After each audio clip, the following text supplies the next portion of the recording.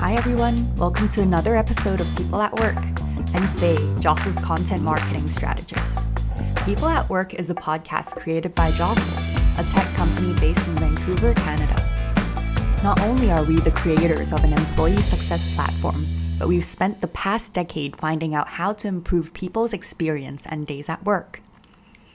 In this episode, we're looking back on our previous conversations about challenges most organizations face and how to overcome them. We spoke with industry leaders, including presidents, founders, and CEOs, about the challenges of change management, showcasing vulnerability, and making moves towards building better workplaces. Continue listening to learn more and see what tips you can adopt at your organization. Up first is our chat with former chairman of Cintas, Robert Collip, about how to build a better organization.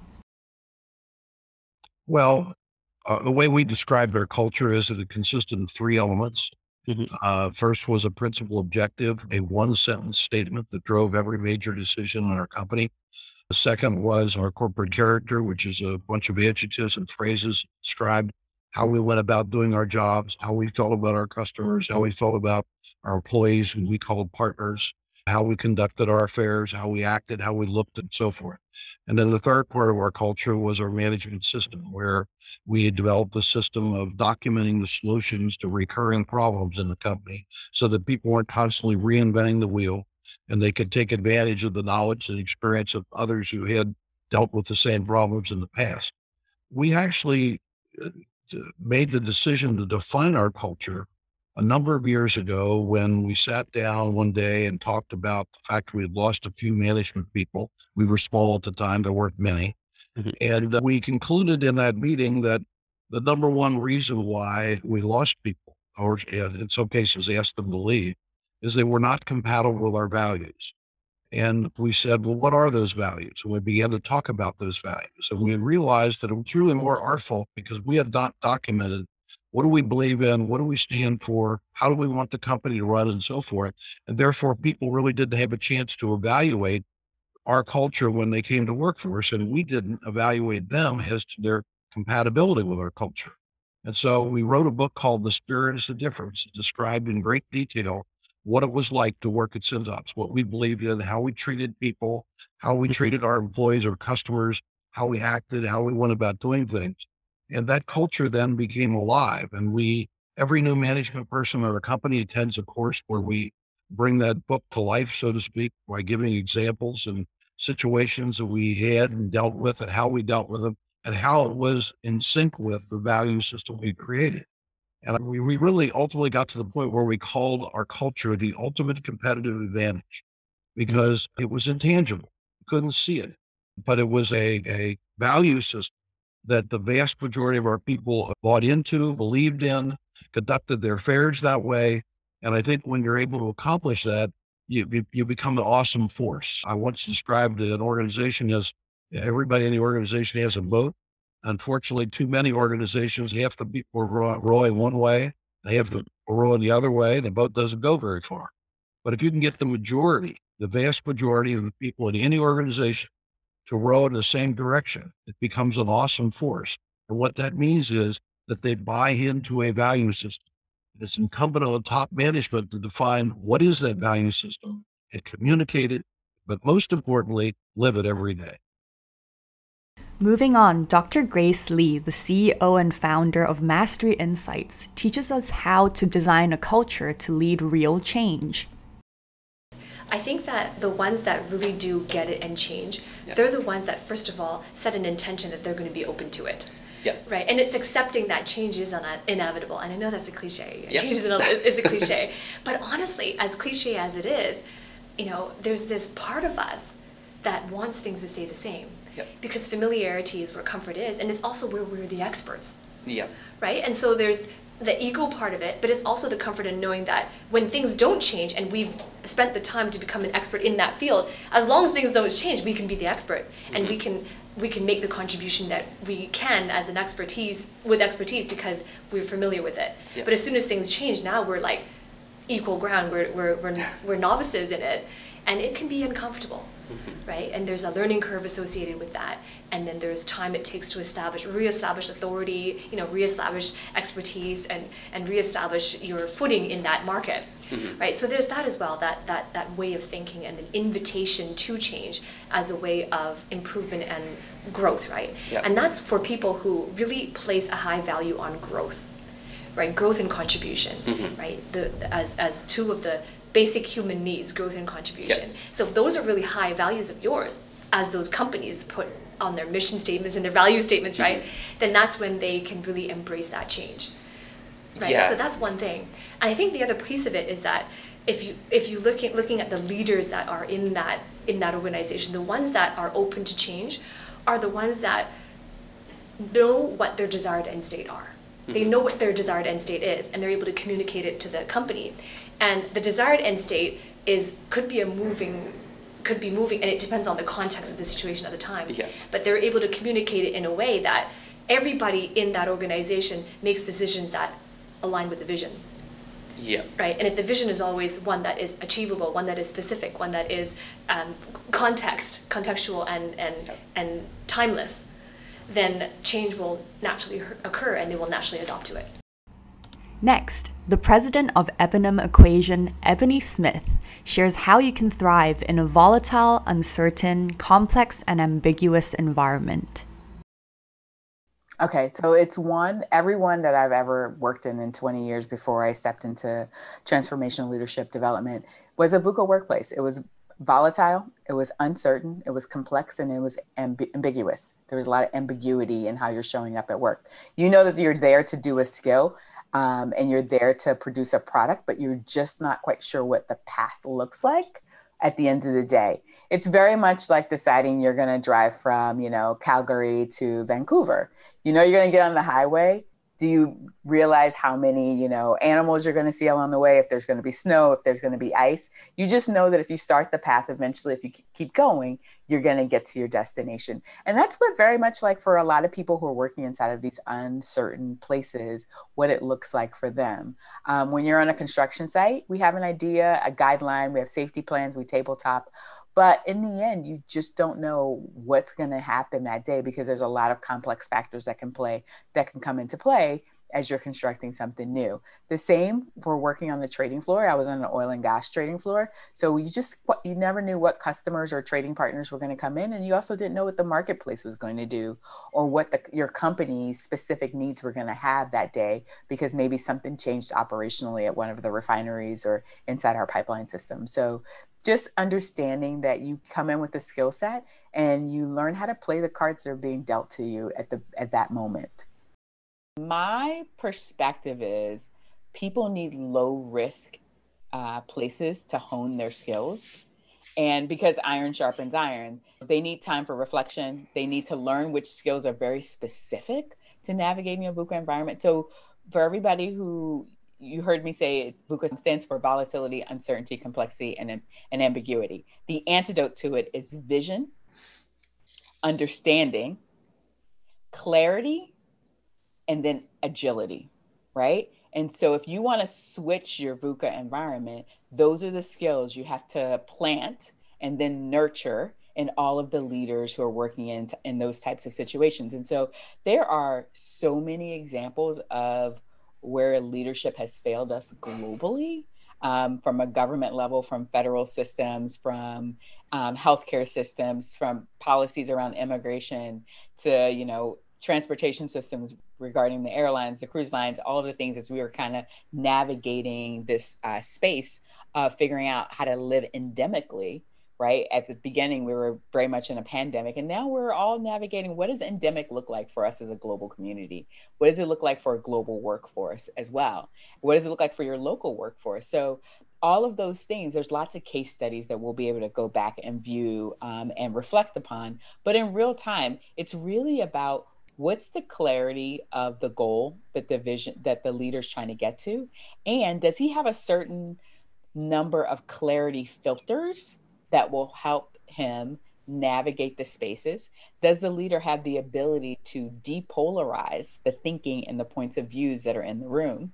Depolarization is a big skill, along with having trusted clarity filters. So it could be in a leadership team, it could be a trusted set of advisors, it could be strategic thought partners, things around understanding the ability to communicate, and then also organize smart mobs are also skills that leaders need inside of a VUCA world. How do you use technology to mobilize the people around you so that you can get the common goal done? And so we see this very executed very well by Generation Z.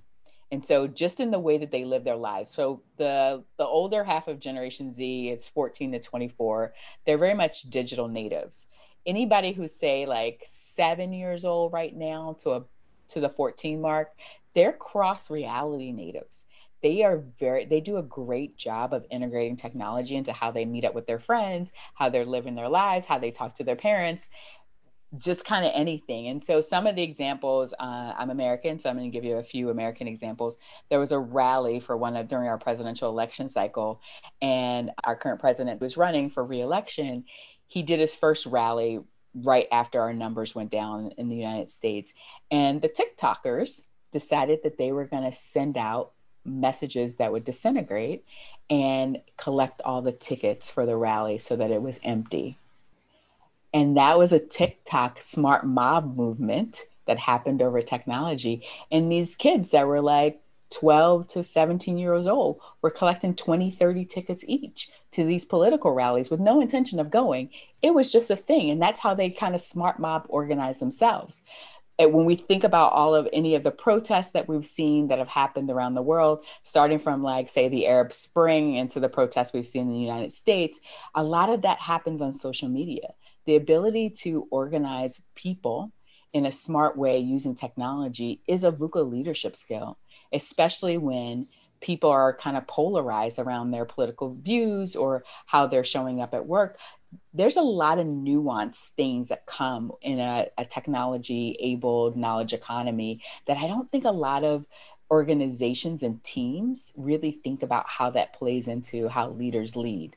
You know, we entered the Twitterverse, and just being able to get a clear statement out in 140 characters that will motivate and then also reassure your audience is part of that VUCA leadership skill. There's a lot of nuance inside of it. When before I would say we hit this Corona phase of our lives, most people wouldn't have given it the interest and magnitude that was needed. But now that we see what's happening, that's how in the very beginning, a lot of us got our news around what was happening as the pandemic began to spread.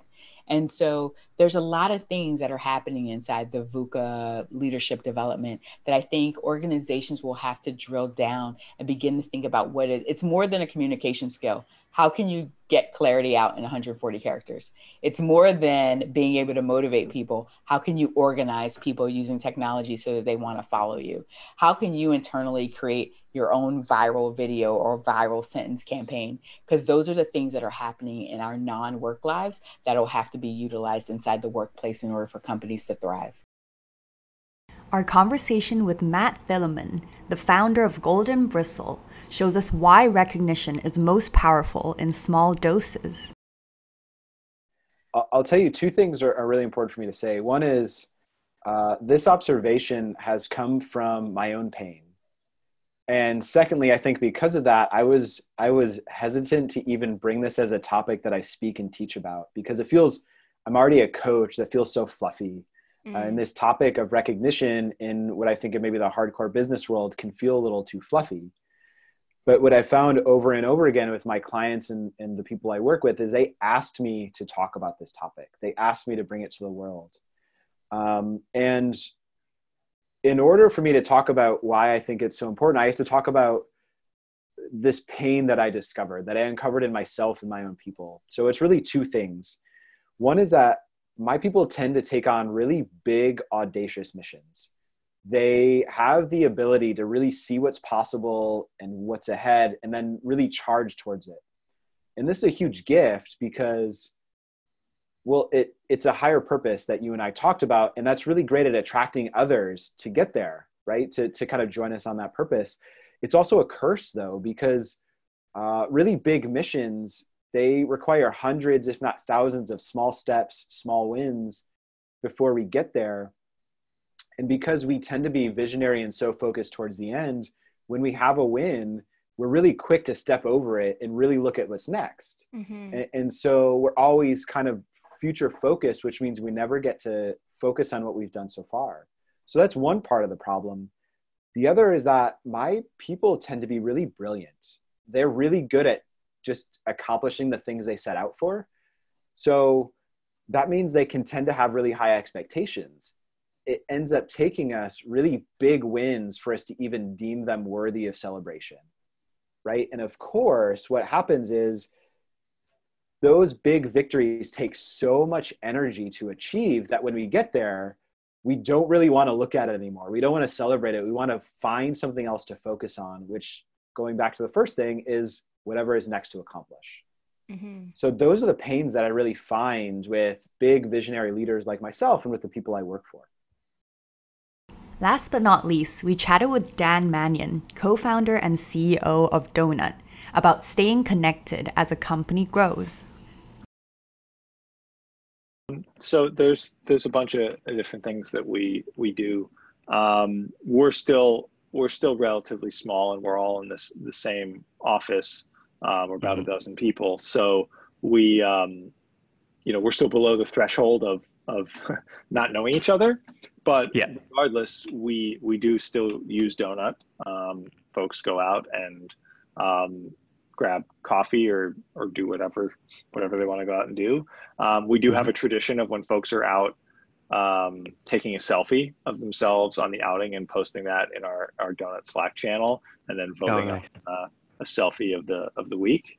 So that kind of keeps things kind of fun and a little competitive. We do also mix up group size internally to kind of keep it, if we've done a round of one-on-ones, then we might make it trios, just to kind of create a different mix of different voices that, we've all had one-on-ones at this point, but we may not have had every, combination of a 3-person outing. And there's just kind of interesting things that come out of that. Beyond that, from a culture standpoint, we actually, earlier this month just took we do an annual beach retreat. So we did that as a whole company, which is always really fun to kind of spend a few days in a beach house together, and do some reflecting on our own culture, and then also just kind of get some time to hang out together. And then I think the other thing is we definitely take a very kind of let's experiment and try things with our own culture. I mean, we have so much inspiration from our customers that when we see someone doing something cool or interesting, we take that as an opportunity to maybe it's something we should try. And that's it for our episode today. Thanks so much for tuning in. I hope you've enjoyed and learned from our guests' ideas and tips about creating an environment for employees to thrive. See you next time on the People at Work podcast.